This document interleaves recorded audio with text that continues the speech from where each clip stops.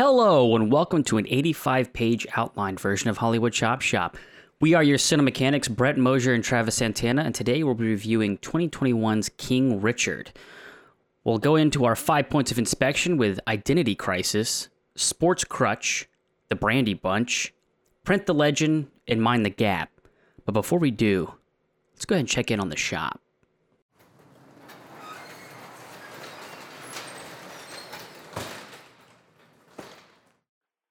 No, listen, I respect the question. The thing is, we've gotten offers from Ford, Ferrari, General Motors. They all want us to sign an exclusive contract. But, what they're all offering pales in comparison to what the Hollywood Chop Shop could be. We built a customer base, and they come back to us because of the quality of service we can provide. At the end of the day, Jim, $3 million from Ford, that's peanuts when it's all said and done. I'm a little confused. This is just a marketing ploy, right? I like using the local media to promote the shop, but we didn't actually get a $3 million offer, right? I mean, first of all, didn't that look good on TV? Great promotion. And technically, yeah, we got that offer, but come on, baby. This is where we hit the horn and pop the corn. A little extra butter, $3 million. That's unheard of. That could have really helped our shop. Forget the shop, right? The world never respected Travis Santana. It never respected Brett Mosier. But they're going to respect the Hollywood Chop Shop. $3 million feels like an awful lot of respect. But you know what? Let's just see how this plays out. In the meantime, let's go ahead and review King Richard.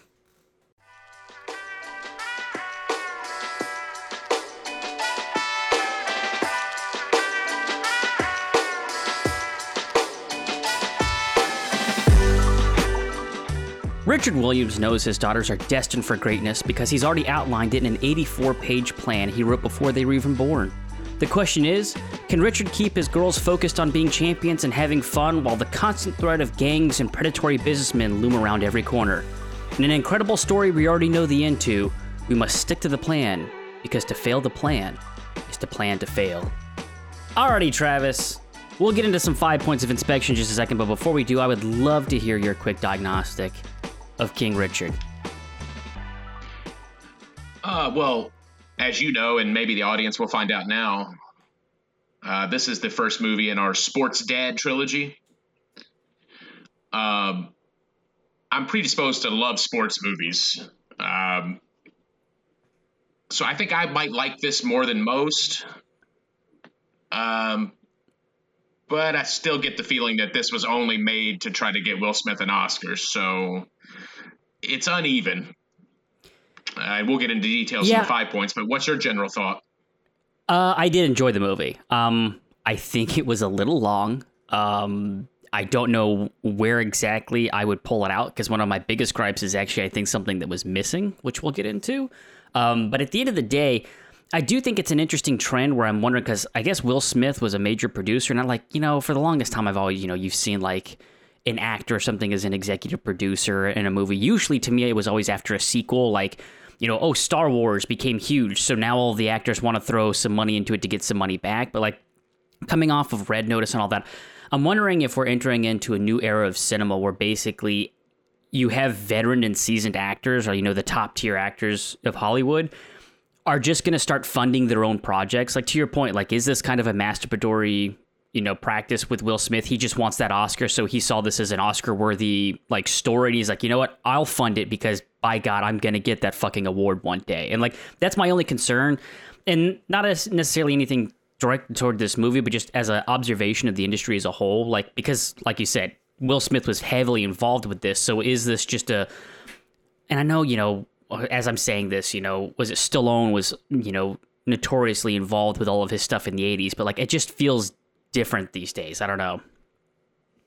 Well, I mean, nothing says masturbatory like Rocky 3, 4, and 5, so. But yeah, and I think to keep it on that cynical route, Will Smith puts his money behind this because he knows that it's going to be easy. Well, not easy, but it's going to be Oscar bait to play Richard Williams.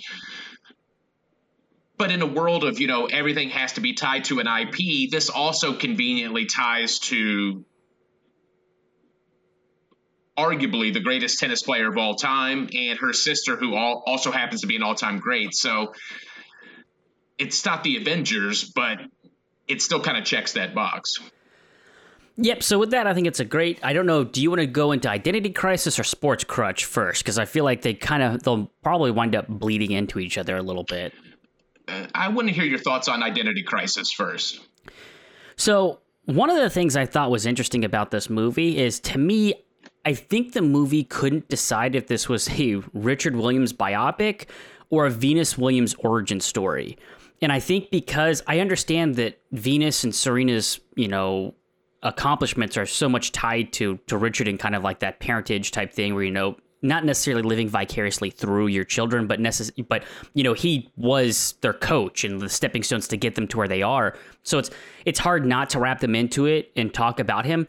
But I felt like, again, I said this movie was too long, and I feel like some of it was where they were really trying to focus on Venus Williams and especially the back half of the movie, what was going on with her, and as she tried to, excel and she was becoming more and more popular. And I felt like at that point, Richard was kind of getting the back seat. And like I said, I just felt like they had a hard time towing that line between, are we really going to focus on Richard Williams? Because I'll tell you right now, I think a lot of this movie is missing what made him controversial. Because I'll tell you, I am not super savvy in the sports world. I only know about Venus and Serena Williams. So the whole idea of like they had a controversial father, I'm like, I had no idea what made him controversial. And even through this film, I'm like, I still don't have a firm grasp of why he was controversial, because he was kind of an overbearing father or anything like that. And then like I started reading some of the stuff that he did that wasn't in the movie. And I'm like, okay, I get it now. Like this was basically a teaser for me to go and figure out why he was considered a controversial figure. But I don't think that they played into that as much as they could have. Like to me, he just seemed like, okay, he was a very protective father, but that didn't make him controversial. Yeah, to your point, by also focusing so much on Venus, it allows the movie to cheat and only show us the best parts of Richard Williams. Because, yeah, to your point, I guess outsiders in this movie view him as controversial and make comments. I'm thinking about the first business meeting at the country club with, I think, Dylan McDermott. The white establishment sees him as controversial, but it's only through drop dialogue, because the rest of the movie, I'm like, oh, yeah, he was going to make him walk home from the grocery, but that was quickly shot down. I think that's the worst thing he technically does in the movie. And as soon as I saw that, the family was on board, and they're executive producers in their own right, I knew this movie was going to pull its punches. So I was kind of prepared for that. Not to say it's a good thing. Yeah, and to that point, like, I appreciate them being involved, and like I will say, in seeing how involved they were, like obviously they want to put him in a more positive light, because the media pretty much portrayed him as kind of a controversial asshole, and I'm like, that's great. But I wanted to see the actual duality of him. Like, I wanted to see more clips of him just being, like, kind of more aggressive towards the media or towards his coaches, and towards the coaches. Because, like, they'll talk about stories about, like, how he would just yell and scream at people. But then at home, he was just quiet. He was kind, and he was daddy, and I love you, daddy, and all that stuff. And I'm like, I got that half of Richard Williams. I did not get the half where it was just like he's unbearable to be around, or like with Coach Paul, where Coach Paul is like, hey, I'm teaching her, like, let me do it. That's what I'm here for. I'm giving you this for free. Like, you need to back up. But even then, I'm just like, he was just kind of like, he was a light version of a dance mom. Like, he wasn't even aggressive in that. I'm like, okay, like, he's brought her up from nothing. He was her coach. Like, of course he's gonna want to like have a little bit more interactivity with the coaching lessons. So again, I never felt like they got to a point where they portrayed him as just being a total controversial asshole. The biggest moment they got is when they were doing the interview, and he gets up and he goes, she answered confidently, she's a 16-year-old girl, let her be a 16-year-old girl, like, stop pushing it. I'm like, he was totally in the right for that, the way that scene is filmed. Like, yeah, she's a 16-year-old girl, and he's making sure that she doesn't say something that's going to get her in trouble, especially being the first African-American female in the sport and all that. So it's like, again, because it pulled its punches, it did have an issue for me a little bit there, where it's like, it kind of towed that line again, where am I looking at a biopic on Richard, or am I looking at Venus's origin story? And the thing is, it doesn't have to be over the top, but it should at least be framed as the kids being embarrassed of him at times, because I think that's a universal feeling as a kid. At one point or another, your parents are going to embarrass you with their behavior. You know, how extreme that is may vary, but I don't even think this movie reaches that point with Richard. Mm-hmm. And that's a mistake, because, yeah, like you said, I want to see that duality. And I don't know where we could fit this in, but the one moment of darkness that I kind of perked up at is when he's going to take revenge on the gangbanger that's messing with his daughter. Mm-hmm. And the world's most convenient drive-by occurs and spares him of that. Right, and apparently that wasn't even real. Because, again, I looked up a lot of this afterward. Like, so this is another one of these, like, Red Notice, just so the audience understands. Like, we watched this last night and we're reviewing today because of the release schedule in this movie. So, like, I immediately went and started doing research on this movie after I watched it. Apparently that was a little bit of a fabrication. Like, he did get into tussles with the gangs and stuff like that. And there was, I guess he wrote in his, like, memoir, there was a moment where one of the leaders of a gang or something like that beat him up, he was driving down the street and he saw the cops surrounding him because he was dead on the ground. Like, he didn't actually experience or watch the gangbang, and he never went and hunted down gangsters or anything like that. He did bring a shotgun with him to the tennis courts at a certain point to scare away when they started, like, getting a little too close and all that. But, like, it wasn't to the degree, because to your point, like, I'm like, oh my God, this is going to be where, like, a defining moment for his character, where, like, oh my, is he going to kill the person to defend his family? Like, that was to me one of the most tense moments in the movie, because I'm like, on one hand, I am totally behind him. Like, he needs to protect his kids, and if they're going to keep, coming around and being aggressive, like, he's got to do something. On the other hand, what's this going to do to him as a character if he just murders somebody, even if it is in, a Minority Report style, self-defense? Like, oh, they're going to do something in the future, so I'm going to take care of it now. Yeah, to your point, other than the sports moments, that's the only moment of dramatic tension for me in this movie. And you're telling me he brought a shotgun to the court. Stick closer to the truth in that case. I think it would just be just as compelling if he's, in the van holding the shotgun thinking something's going to happen and it doesn't, rather than this Deus Ex Machina of this drive-by occurring right in front of him before he's about to make a life-changing decision one way or the other. Mm-hmm. Which I think kind of leads naturally into Print the Legend. And maybe we've covered it, but again, I don't understand why you make this movie if you're not going to take a little more risk with Richard Williams' character. It very much feels like a script was written and a lot of stuff was excised and a lot of stuff was softened. And it keeps this movie from being anywhere close to great.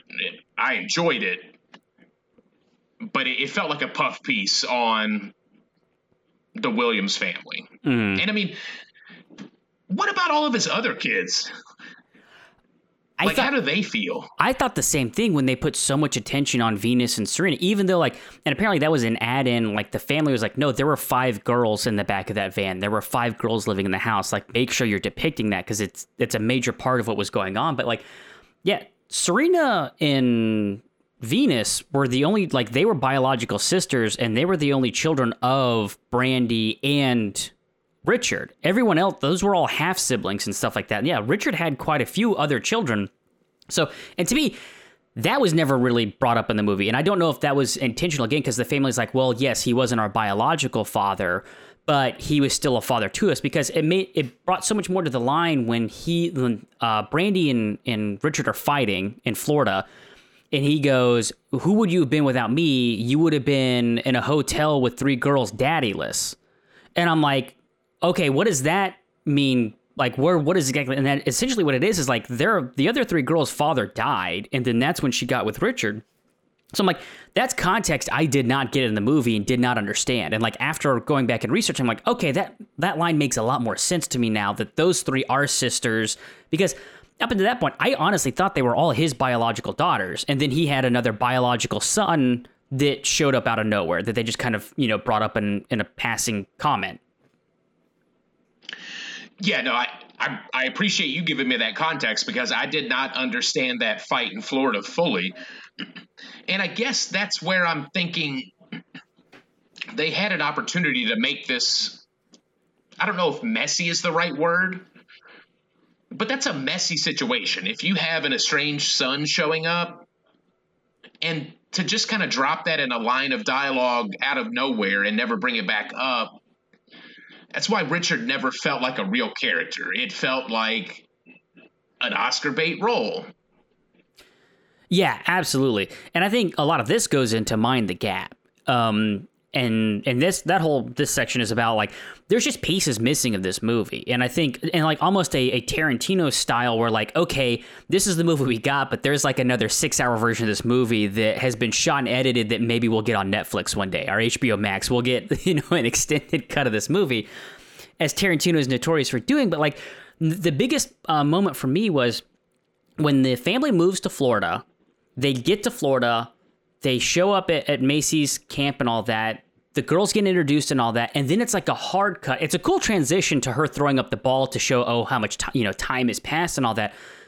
But basically, she throws up the ball, and the next scene is Richard talking to like a reporter or something like that. And you're such a controversial person, Richard, and all that. I'm like, that's the part I'm missing. You can't give that to me and throw away dialogue. Like, I need to see that he's controversial. I'm not gonna just take your word at it. And that was, to me, like, that was a huge piece that's missing, even if it was a montage or what. But I'm like, I never get the sense that he's any kind of controversial character. And like the reason I think he is again doing research on the role on the source material. Richard, at one point when he was training his daughters, there's stories of him, and not stories, I mean, it's true. He would throw beer bottles in the back court so that there was glass so that Serena and Venus wouldn't go into the back to chase balls. Like, holy, that's controversial. Like, that's kind of crazy. And again, plays into the whole, like, okay, why maybe somebody would think he's abusing his kids, which is another part where I thought I never understood what any of that controversy was about. Richard would pay neighborhood children to come and heckle Venus and Serena while they were playing in Compton so that like they wouldn't get nerves if they were playing in front of other audiences. And then not only that, here's the biggest thing. They didn't have to live in Compton.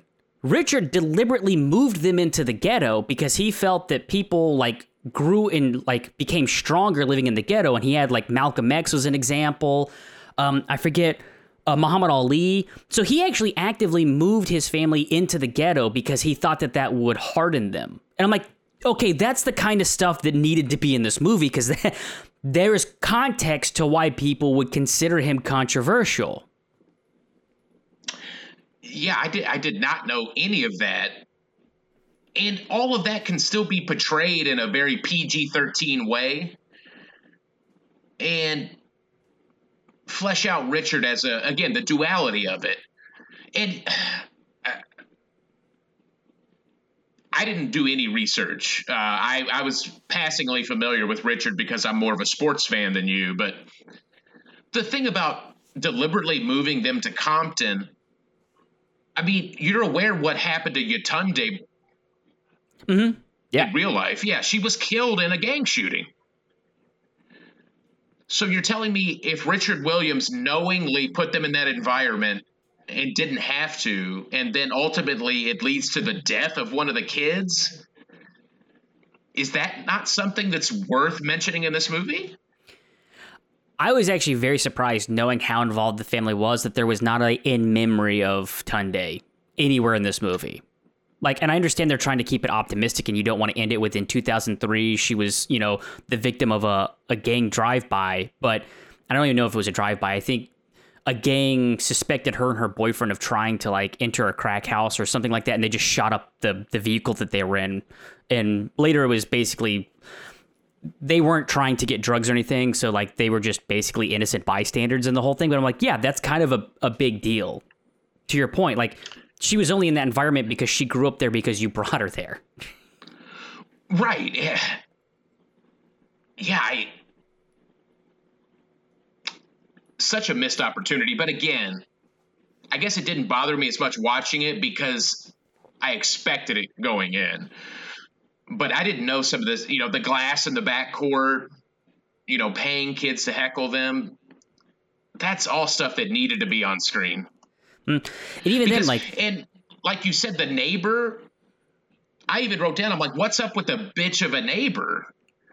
Yeah, and it never goes into any detail as about why I just assumed it's because Richard is kind of a smart ass, and like that line he delivers in the first like 10 minutes of the movie when he's like, oh, maybe your daughter needs to be educated. I'll bring her a book. What corner is she on again? I'm like, oh, fuck. Like, I like Richard. Like, he does not hold back. But again, it's one of those things where I'm like, the neighbor seems to have legitimate concern for the children, but as the audience, I never get that. I never understand. She just seems like a meddlesome bitch. She never comes off as like legitimately, like it seems more like a place of envy than a place of legitimate concern, Exactly. I got more of she was attracted to Richard, and this was kind of her way of like being a scorned lover and getting revenge, because the movie doesn't depict Richard in a negative light. Yeah, and I even thought it was my takeaway, and this is interesting that we had different. My takeaway was that she thought, oh, Richard, you think you're too good for us, so I'm going to put you down. That was the take I got, was like, oh, you think you're better than everybody out here because, you're teaching your daughters, to read, or, putting emphasis on their education, and how often they bring up that their girls are straight A students and valedictorians, and like, oh, I'm going to have tennis champions. And like, I thought it was from a place of like envy, like, okay, you know what?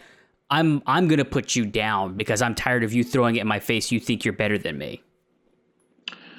Which, I mean, that's not a good thing. If we can interpret it two different ways, neither of them being the correct one, that's bad filmmaking. If you show me that the neighbor sees him breaking beer bottles on the court, I can then completely understand why she would call CPS. Yeah, and I guess as, and doing a little research, like it was the broken glass. They thought that they made them study too hard, and then like they would constantly have them play in the rain. And like the way the movie is depicted is like, oh no, that was intentional because he's teaching them like, oh, the balls are different weights and all that stuff. And they're like, there's not sure how true the reasoning behind it, as much as he was just like, no, they made them practice before school, and after school they had to go and practice. And it's one of those things where like, if you show just how, on top of him he is, again, it in the broken glass, and if you make them play in the rain a couple times, like it gives more context as, okay, I can understand why somebody would be concerned about the well-being of the children, as opposed to it just being, hey, you don't make those kids, work so hard. Like, why? You all live in the ghetto. Like, this is an opportunity for them to get out of the ghetto. And like Richard makes that, offhand comment, but again, it comes back to, why is the neighbor so adamant that they shouldn't be doing that? Yeah, and it's something that essentially just sets up the CPS scene, which is, what he'll put on the reel for, for your consideration. Mm-hmm. So he can have the teary, screaming monologue.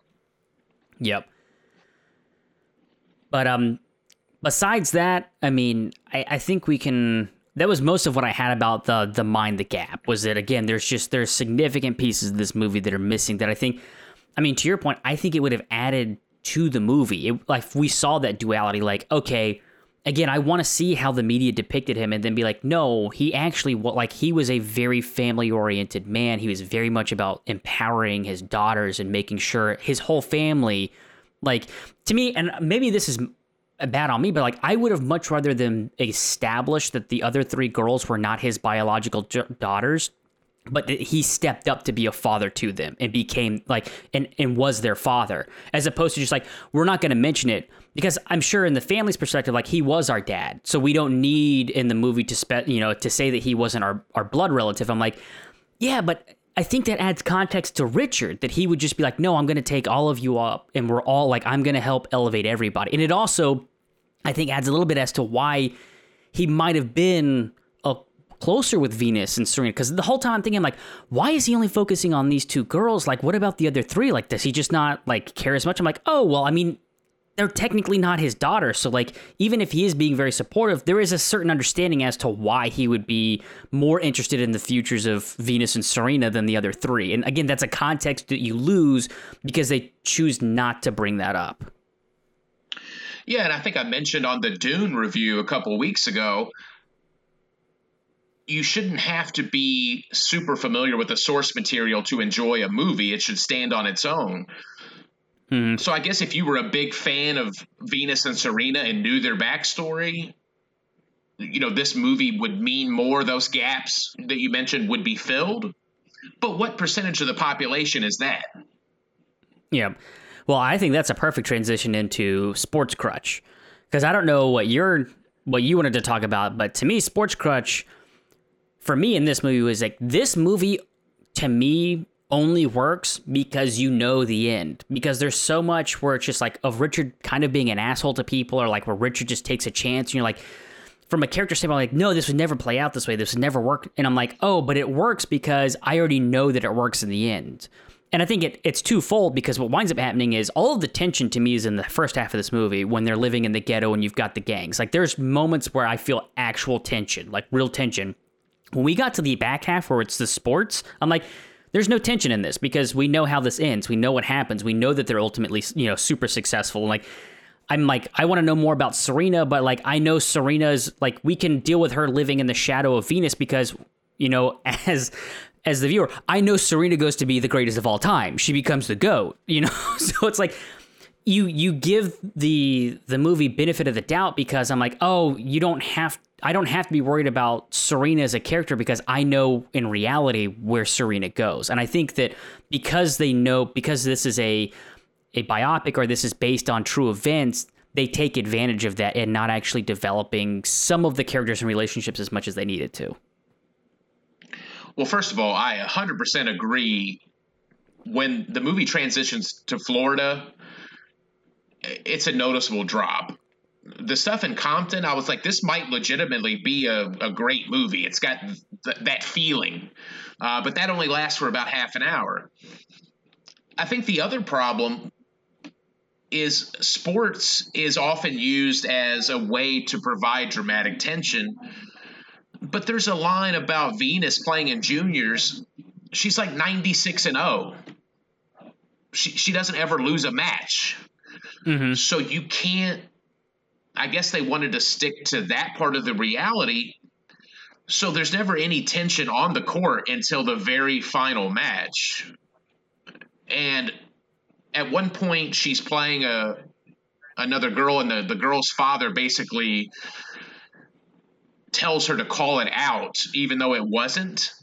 Mm-hmm. And I was like, okay, we're going to have some dramatic tension with these more traditional tennis families kind of screwing over the Williams. But that's like 2 minutes, and then it never really happens again.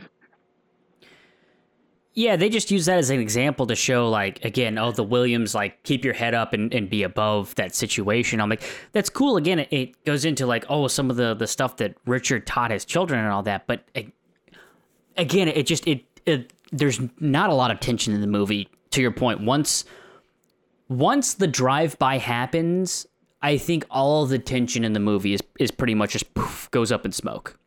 Because even the Child Protective Services, when that happens and you see the cop cars, you're like, oh God, what happened? Did somebody get injured or something like that? And then you find out what happened.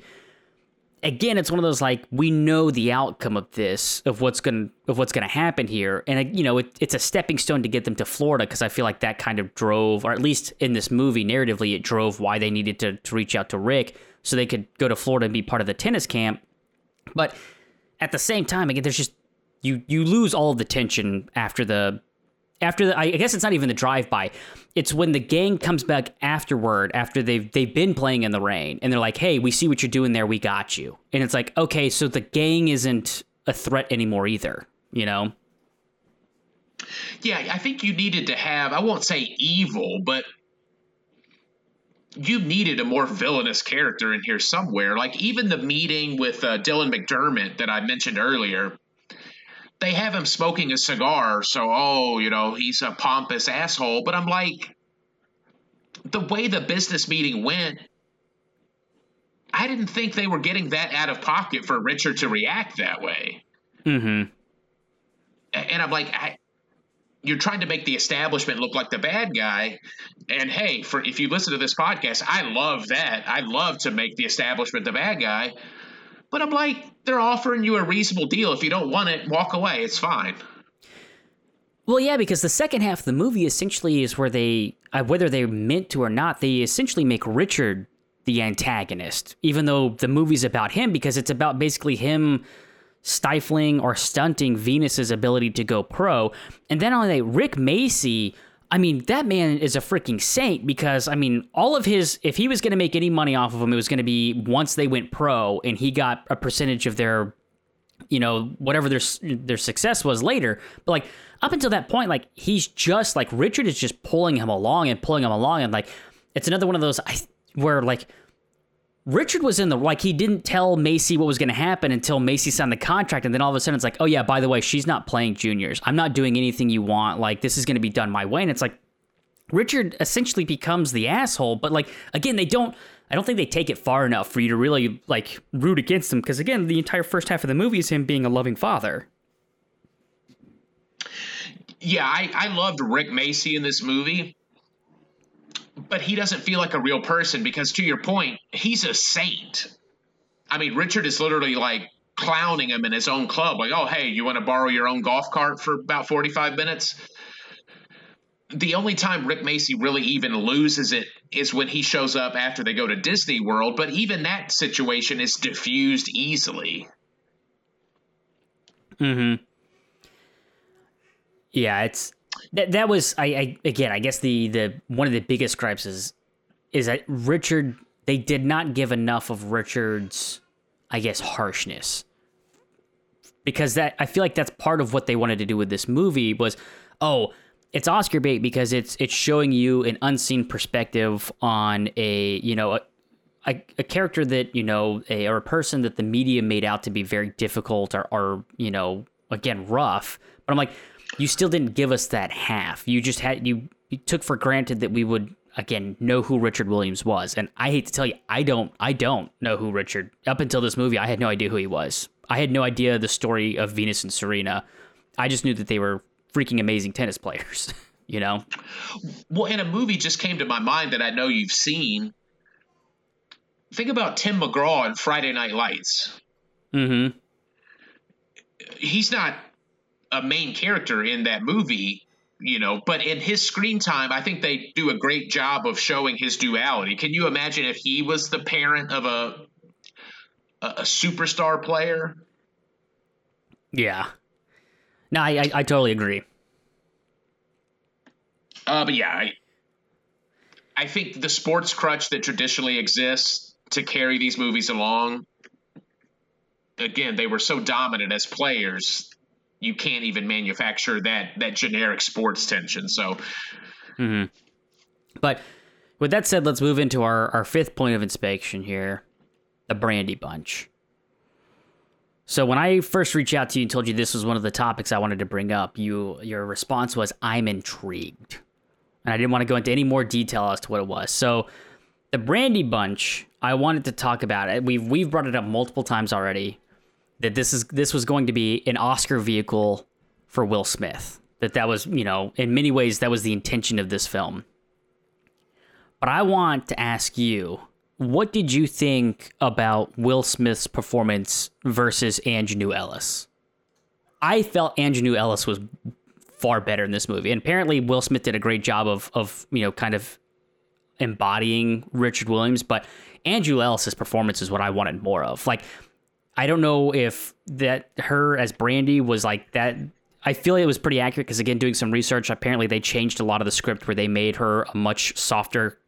The original script had her as a softer character, and like, no, she would have never acted that way. And they portrayed her as she actually lived, or lives. But I thought she was phenomenal in this movie. Every step of the way. Like, any scene that she was in, I was super engaged with, especially the dialogue in the Florida home when she's talking about how she gave up and, listen, I don't need the world to recognize my greatness. I know what I did and stuff like that. Like, I was blown away. I was super happy with her performance in this movie. 100% agreed. And I thought maybe that's where you were going with it. And you brought up a great point. Will Smith has got to do like the physical acting to embody the character, whereas Aunjanue Ellis might not have to do that. But she felt like such a more believable character. Like, I loved when Richard tries to leave the girls at the store and she's like, absolutely not. And then later kind of goes at him again. It's like, don't you ever try to leave my kids. Mm-hmm. But she's always doing it in private. She's not having these fights in front of the kids. She was just the perfect balance of like soft, caring mother, but would tell Richard straight up when he was being an asshole. Yeah. And, hey, basically don't ever leave me out of plans, etc. Yeah, that again, another scene where her and Smith share the majority of the scene. After Paul leaves and she's like, are we a team here? And she talks about like, listen, I'll sit silently this time, but is that not a decision we should have made together? She goes, next time I'll make you a fool. You're not going to make me look like a fool. I'm like, God, her reaction to Richard Williams. I hope that's who she really was or is in real life. Even that, like, it brings back memories of the scene, like, when Serena is sad because Venus is the one who's going to get off and train, and she's sitting on the couch, she goes, you got something better. And Serena's like, what? She goes, you got me. And then they go and train. I loved the scene where it's like, okay, Venus is getting the spotlight. She's training with Paul. But Brandy is still right there with her daughter, taking care of Serena and still training with Serena and not letting Serena's dream die. And I'm like, to me, I loved Ellis in this movie. I thought she did a fantastic job with Brandy. And again, wound up being probably the character I cared more about than Richard Williams. Yeah, and through your research, I mean, they're not married anymore, are they? No, Richard divorced her, I think, in around 2012. Or he married, I think, in 2012, the owner of a restaurant, and then since divorced that woman in 2017. But yes, no, they're not together anymore.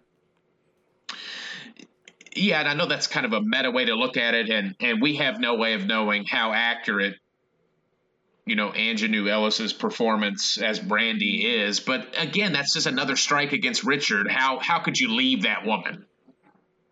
Mm-hmm.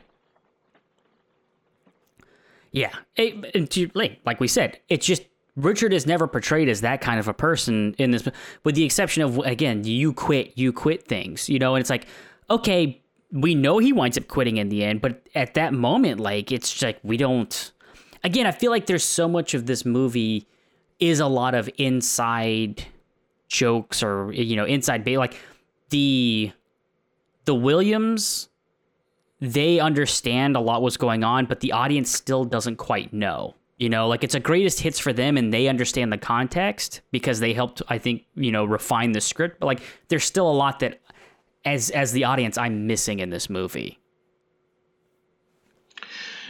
Yeah, and I mean, maybe it just serves to further the brand because I didn't know Richard Williams had a book. I'd kind of be interested in reading it to fill in those gaps, but as a standalone movie, there needs to be a little more connective tissue, as we often discuss. Mm-hmm. Again, that's not to say that this is a bad movie. I did enjoy the movie. It's just there are definitely some, to what you said earlier, like, it's a good movie that could have been great. It's just it was missing a lot of context, I think, that would have helped round out the movie to where you understand decisions that were made or, why actions took place. And that to me is a shame because, again, some fantastic performances in this movie. I honestly can't think of any performance in the movie where I was like, oh my God, that was terrible or something like everybody did a fantastic job. I thought Tony Goldwyn as Paul Cohen was good. You know how I feel about Jon Bernthal. I mean, as soon as I go into these movies trying to see as little as possible, and when he showed up on screen, I was like, "Oh my God, is that Jon Bernthal?" I was like, I was so happy to see him as Rick Macy in this movie. And he's just a fun one because, like, I know him as, like, the Punisher in war movies. So it's always fun to see him, just the amount of range that he has, because he's a fairly soft character in this movie. And, like, again, that's just not something I think you expect when you see Jon Bernthal. Oh, no, and we're going to have a little more on Bernthal later. But you read my mind. I think this could have easily been a mediocre paint-by-numbers movie, but it is elevated by, like you said, there's no weak link. I love the two kids that played Venus and Serena. I thought they were very natural in their performances.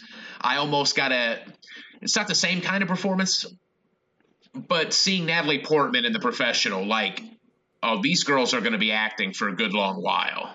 Mm-hmm. Yep. 100% agree. Alrighty, sir. Well, if that's good for you, I think we can go ahead and move into some Chop Shop if you're ready. I am ready.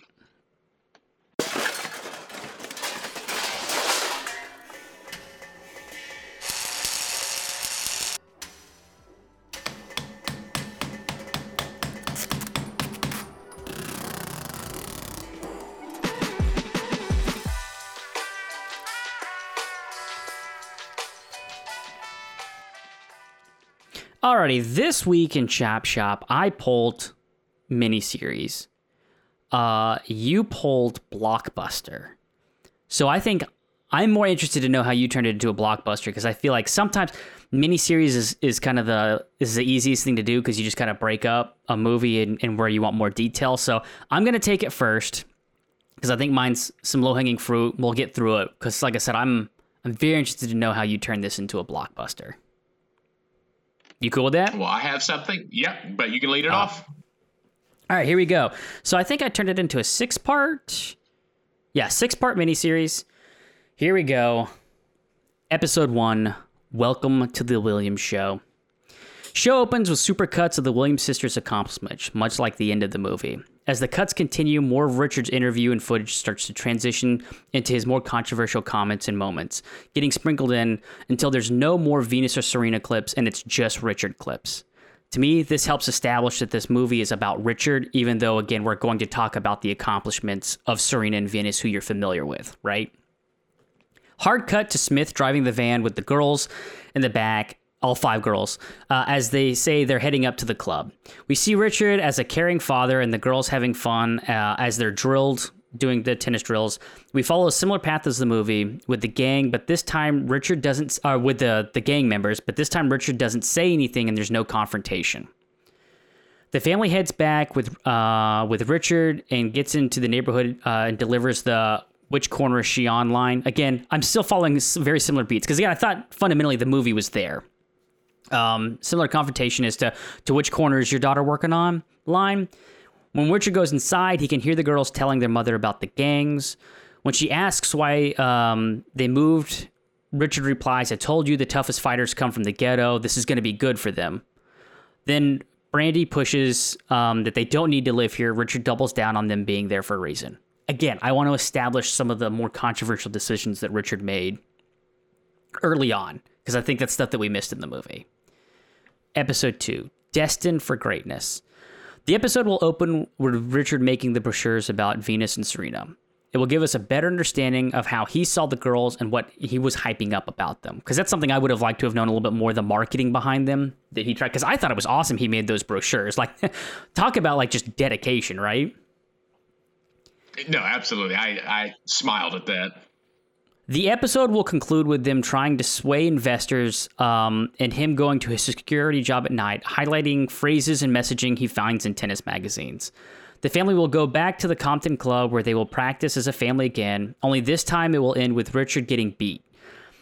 He takes his family home and puts the girls to bed. Richard and Brandy have a conversation about the dangers of the neighborhood and how they're not going to, how they've got to find a way out if there's any chance of the girls succeeding. Richard understands and talks about his childhood and how he always had to fight and get beat up, but he isn't going to let that happen to his children. They're going to grow up strong and humble, and he's going to protect them. The next day, Richard takes Venus and Serena to see Paul. Scene ends with them pulling up and Paul basically, practicing with Venus and Serena in the background. Episode 3, Winning and Losing. Venus starts to play juniors, but Richard is taken back with the way the other parents and children are acting. He enjoys seeing his daughter win, but begins to question if this is the right path. After a tournament, the family goes out to eat, and Richard leaves to contemplate his decision on the tennis court.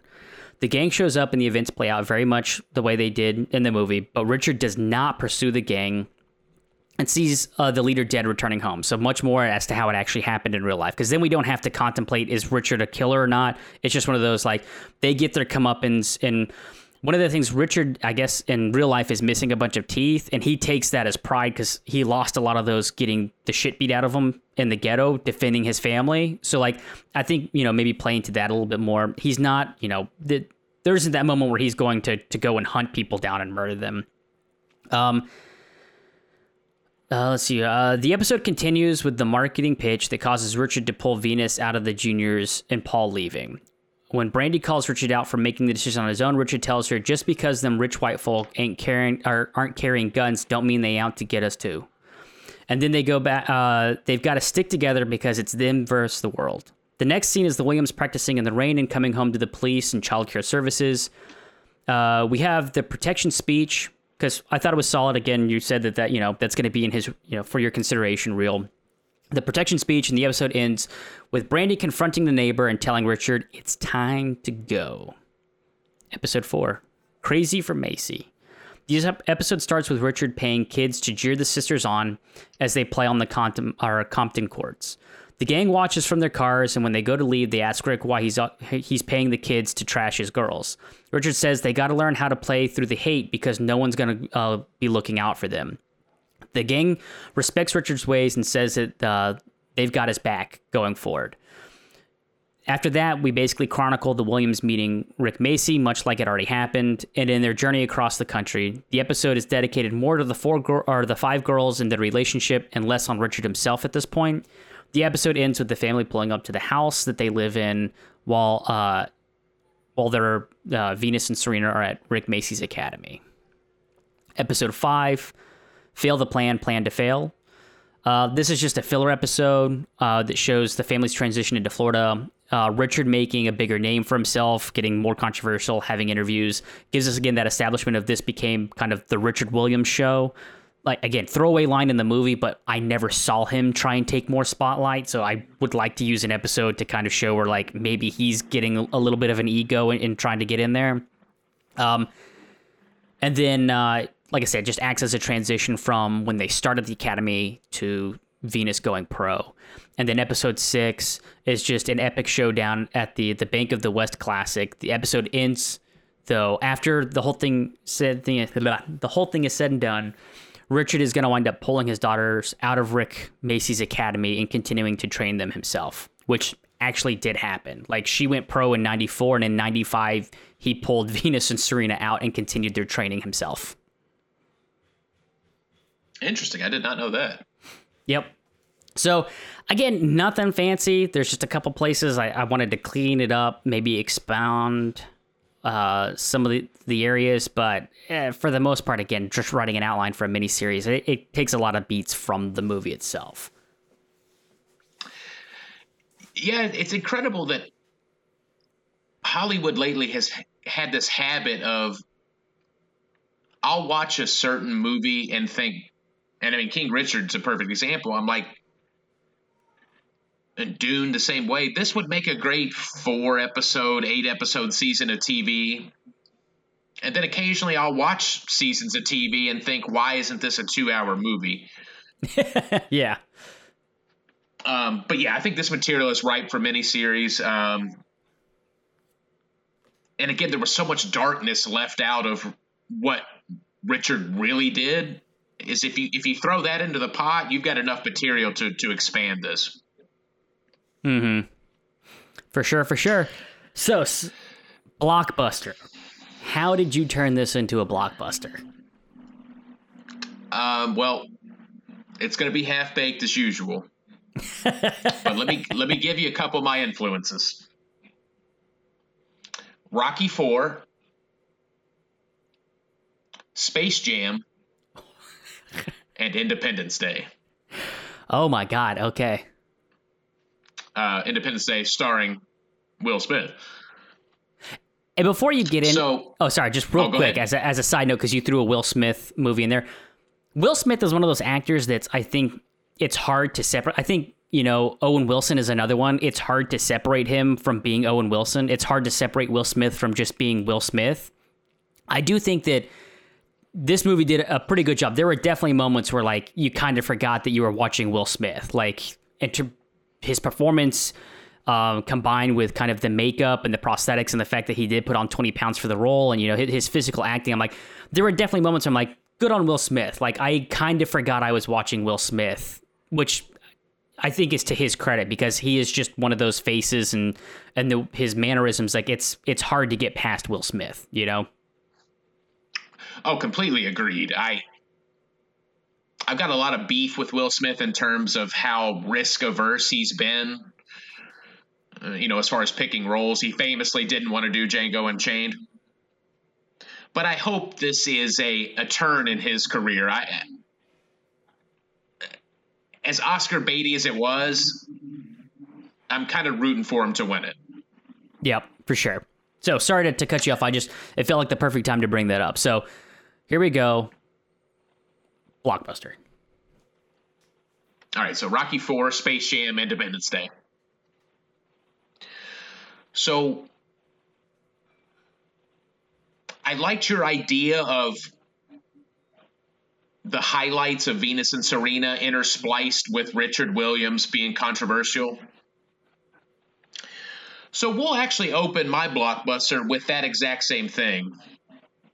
But not in the future. It's going to be kind of as Venus is blowing up and they're first starting to get some national attention. And this is going to draw the attention of some interdimensional space alien, who kind of just consumes American television. Okay. And this alien's going to kind of fall in love with the mystique of Richard Williams. The alien's going to kind of be like, this is an inspiration on how I should lead my people. And the aliens become so enamored with Richard Williams and the Williams sisters that they're going to go to Earth and kind of observe from the shadows. And the movie's going to play out much the same way that it has thus far, up until the drive-by scene. So Richard is going to show up. Oh, I'm sorry. Go ahead. I like the idea that, like, these aliens are watching, like, through their interdimensional television, and they see Richard Williams as a leader of warriors, as opposed to a leader of, like, athletes. Like, there's that some level of confusion there that they see Serena and Venus as, like, up and coming warriors, to battle on the courts. No, I like that because it's going to kind of lead to where this is going. Okay. So Richard is going to have the gun. He's going to be contemplating whether he's got to kill this guy to protect his family. And the drive-by is going to occur. But the shooters in the car, they're going to be the aliens. And they're basically, after they do it, Richard is walking back to his van. And that's when they're going to kind of reveal themselves. And they basically say, like, hey, we know what you were doing. We would have done the same. In fact, we did. But you're too important, Richard. We can't have you go to prison. We can't have you getting killed. That's why we took care of your dirty work there. So the aliens idolize Richard. And, you would say Richard's got a pretty big ego. So he's going to kind of become enamored with the aliens in turn. And there's going to be a lot of yada, yada, yada here. But ultimately, what's going to happen is the aliens, as you said, they're obsessed with war culture. They view Richard as a warrior. They're going to basically convince Richard to join them, and they're going to kind of take over Earth. And I won't say Venus is going to side with her dad, but she's kind of pressured to be on her dad's side in all of this. And it's basically going to become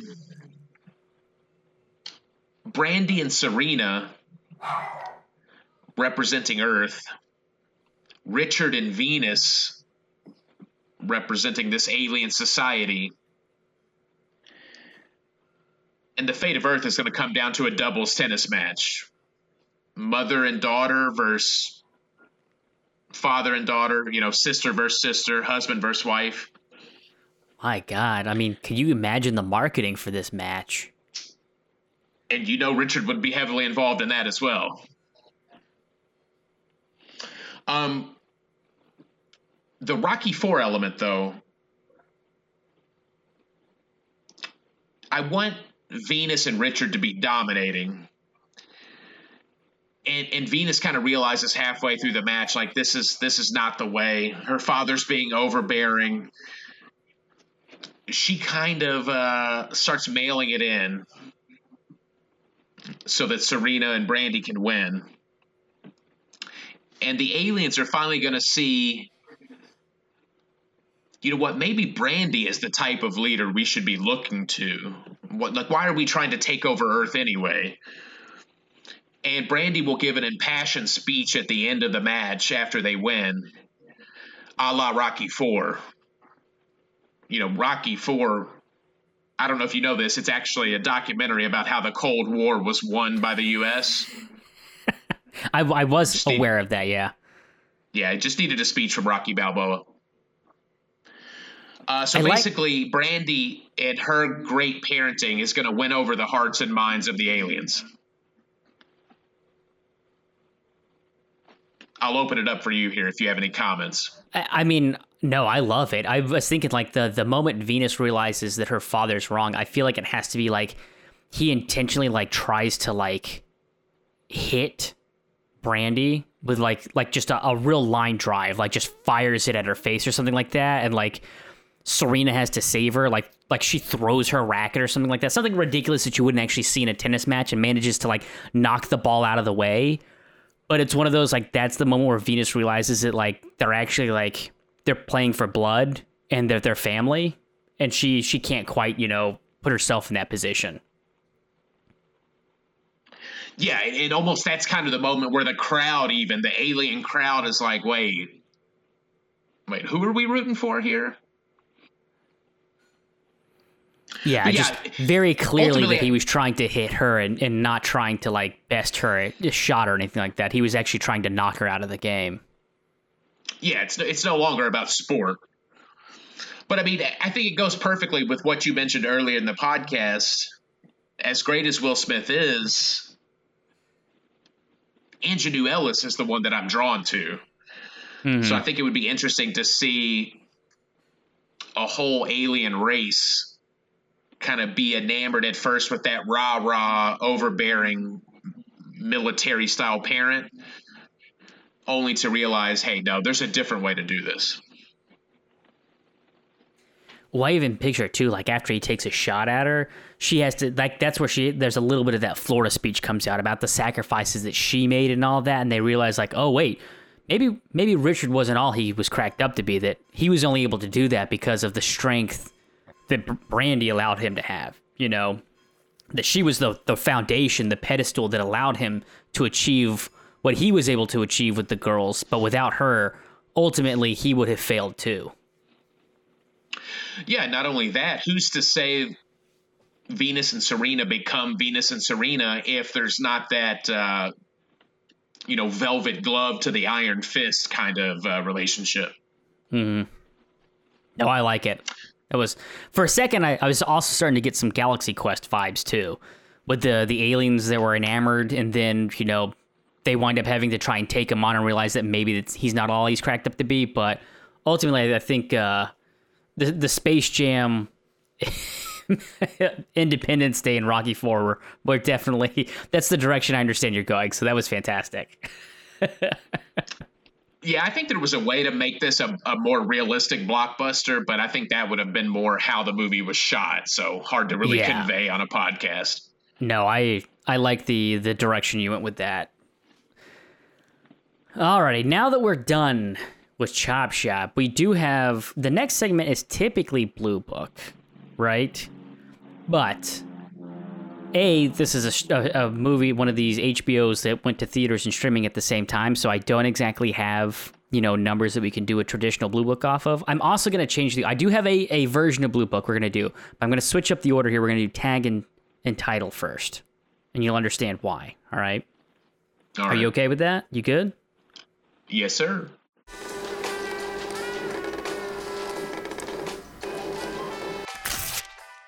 Alrighty.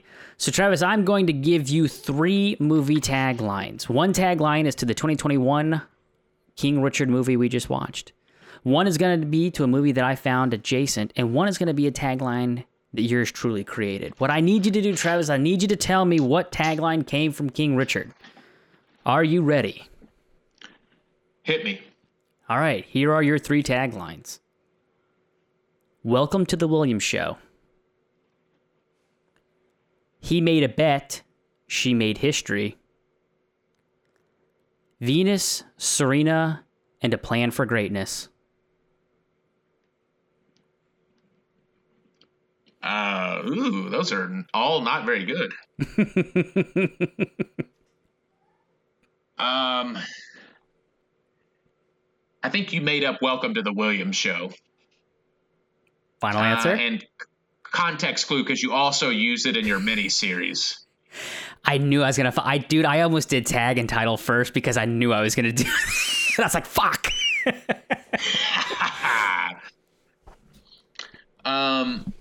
Give me the last tagline again.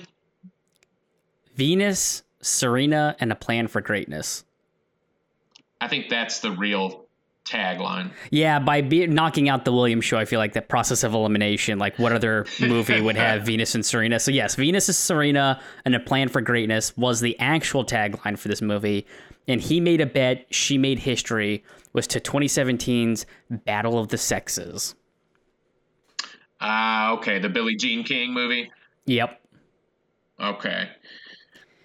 So the reason I switched the order was for the very reason you were able to get tag and title, because you metagamed me, you son of a bitch. So for a Blue Book this week, because I didn't have good numbers, what I'm going to do, Travis, is I'm going to tell you how much the estimated cost of King Richard was. And then I'm going to give you 3 movies I found adjacent to that, and I want you to try and guess how much you think they cost. All right? So okay. Still in the same vein. So King Richard, mind you, 2021 dollars, cost $50 million estimated. All right?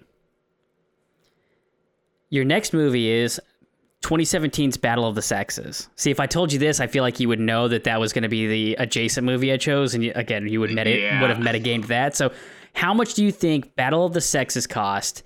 That is starring Steve Carell and Emma Stone.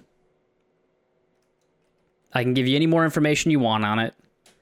Director, writer, any of that, if you need it for context. Give me the director. The director was Jonathan Dayton and Valerie Faris. I'm going to say 19 million. 19 million? Yeah. 25 million. Okay. That's what that cost. So half of King Richard. Yep, half of King Richard in 2017. Your next movie is Moneyball. Now, this was just, I felt, another high-profile Oscar bait sports movie. 2011, starring Brad Pitt, Jonah Hill. What do you think Moneyball came in at? I think that's a higher echelon of movie. I'll say 35, just because of its age. Okay. So in 2011, it also cost $50 million to make. Huh. Yep. So I did think that was surprising. And your I'm last trying to remember where all that money would have gone. Let's see. I can give you director here. Your director was Bennett Miller. Yeah, I don't know. I don't know. But I know they filmed in real baseball parks. I don't know if that drove up the budget, but that seems awfully expensive. yep. I mean, you also had some, let's see, Robin Wright, Philip Seymour Hoffman, Chris Pratt, which I honestly forgot Chris Pratt was in it. Yeah, I wouldn't, and even then, that wasn't like top tier Chris Pratt either. So, yeah, I don't know where all the money went. And you said you had one more? I do have one more. 2004's Wimbledon, Oh, God. starring Kirsten Dunst and Paul Bettany. Oh, your love for this movie is bizarre.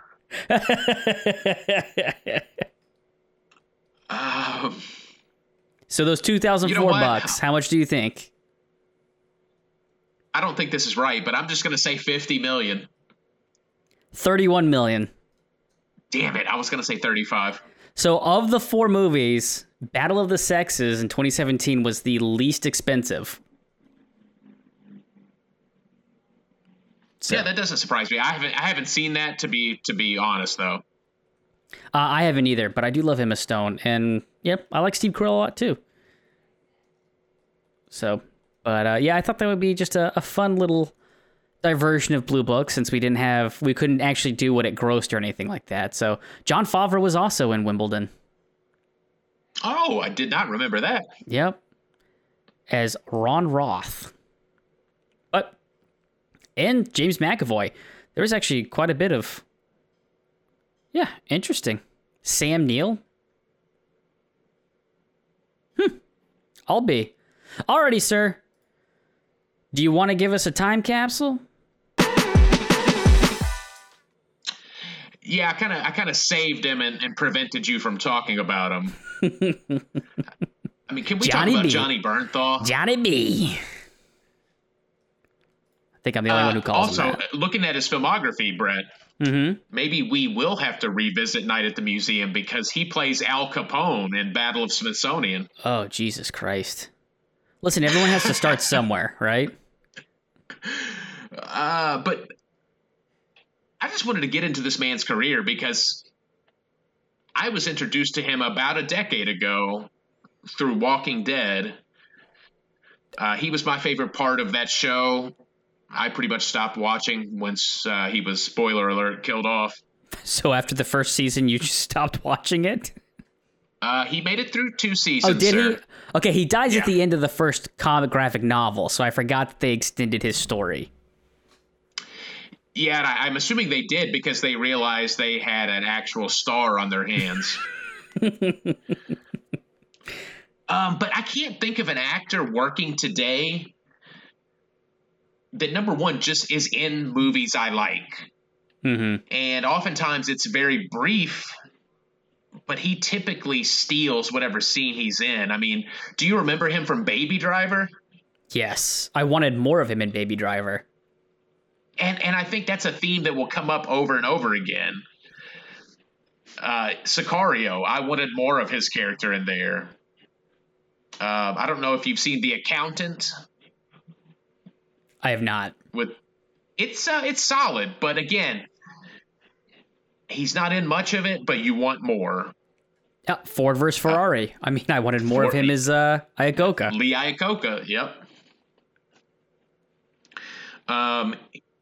He's got a memorable, albeit tough scene to watch in Wind River. He's in The Peanut Butter Falcon, The Pacific. Widows, Shot Caller. I don't know if you've seen The Pacific, but he's one of the highlights of that miniseries. I've not, but now I want to. It is nothing like Band of Brothers, I'll tell you that. But he is fantastic in that movie too. Or not movie, miniseries. Sorry. Yeah, and of course you mentioned he's the Punisher. He's doing a television version of American Gigolo that will be coming out soon. So yeah, just amazing to me. You know, a super hateable character on The Walking Dead, and now I think he's one of the best actors in Hollywood. He is somebody that you put his name on something and I'm immediately excited. Like, it just like I said, as soon as I saw him on screen in this movie, I was like, oh, fuck yes. I cannot wait to see. It was one of those, I was honestly concerned that he was going to have a cameo because I didn't know the story of Venus and Serena Williams. So I was like, please tell me that he takes them on as the coach and I get more of him, because I don't want it to be he shows up and says, like, I can't do this and leaves. I'm like, I don't want him to be a cameo in this movie. Yeah, now you mentioned it earlier. You know, in The Walking Dead and The Punisher, he's so great at playing a psychopath. But in this movie, he is so charming. And, you know, when they show up at the Compton tennis court and he's just like, the gangbangers show up and he's just like, shoulder shrug, I'm just here to play some tennis. Like, how one man can play both ends of the extreme, I applaud him. Yep. So here's to many, many more years of Jon Bernthal. Yeah, we might have to do a Jon Bernthal trilogy at some point.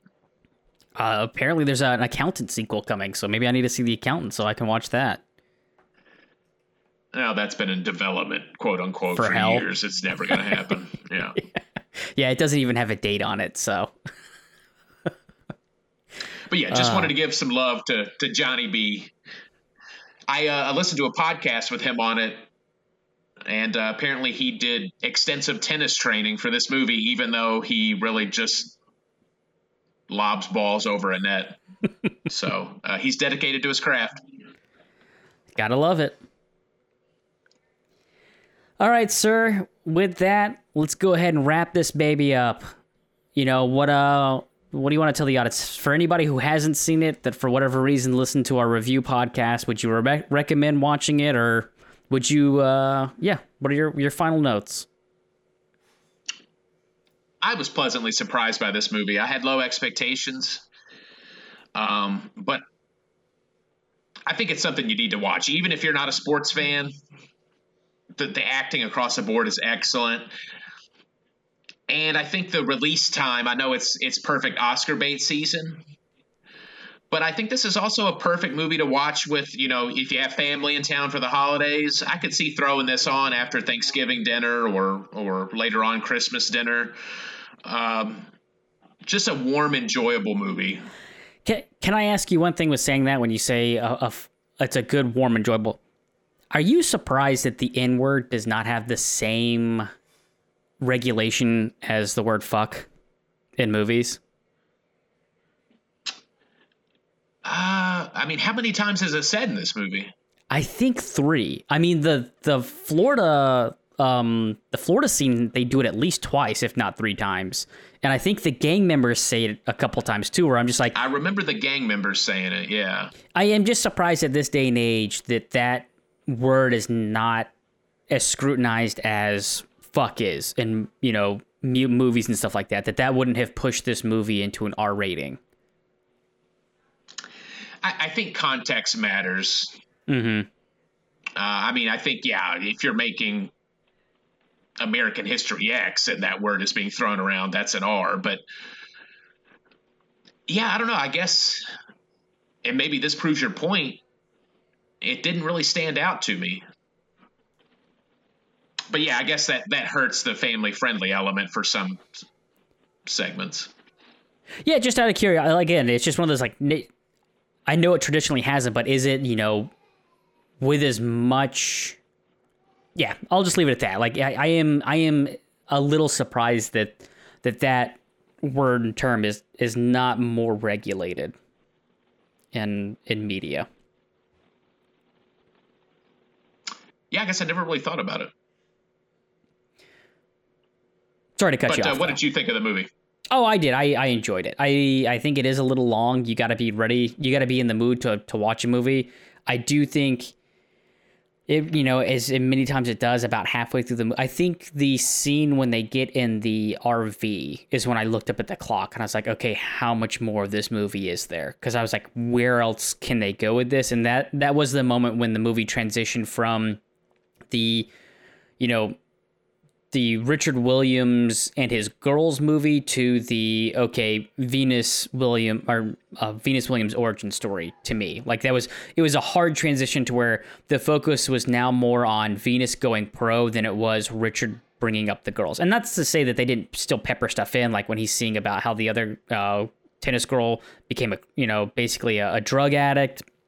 It was an issue there. And again, justifying his decisions as a parent and what he, making sure that the emphasis was on having fun with the game and then also being, educated so that if they weren't playing anymore, they still had a future and stuff like that. But I definitely think that the movie, it doesn't make a tonal shift in the second half of the movie, but I think a focus shift for sure. And that's what allows that movie to kind of extend longer than I think it needed to be, is because they start to tell another story within a story.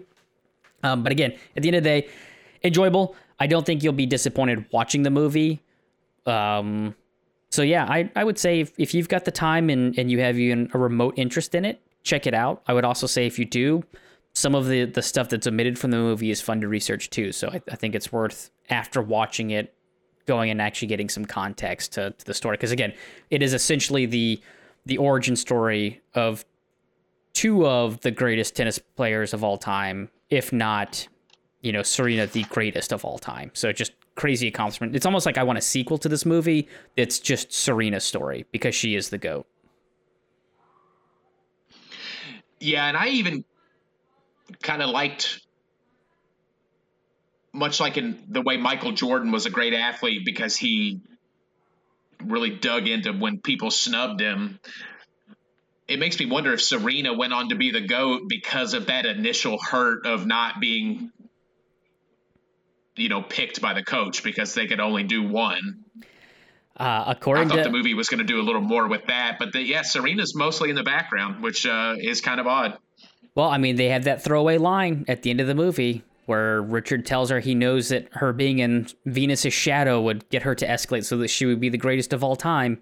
And then, in the whatever at the end when they decide to give you the updates that, oh, she became the greatest just like Richard planned.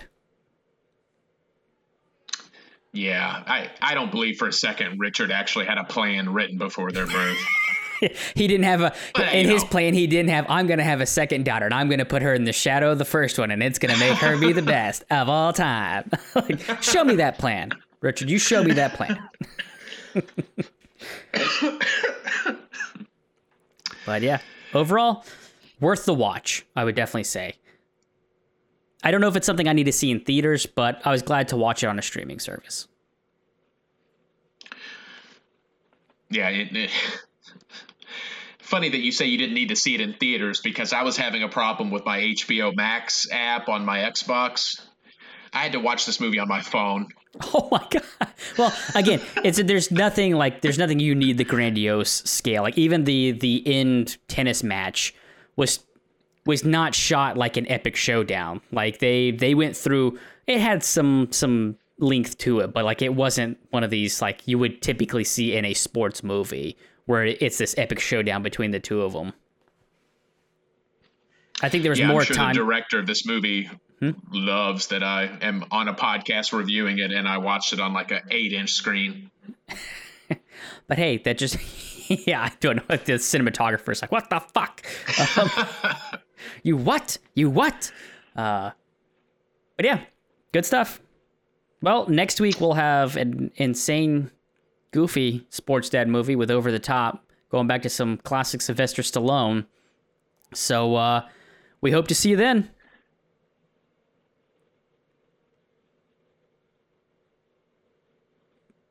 Yeah, I was going to try to do Stallone, but I'll save that for next week. I was like, you instead of giving us your typical quote from the movie at the end, you were going to give us a quote for the next movie. Oh, could you quote this movie in Stallone, as Stallone? Yeah, the only line I've got written down other than the popcorn one is Brandy's line about. Okay, I'll do it in Stallone. Get ready. She knows who she is. We've done our job. Bye.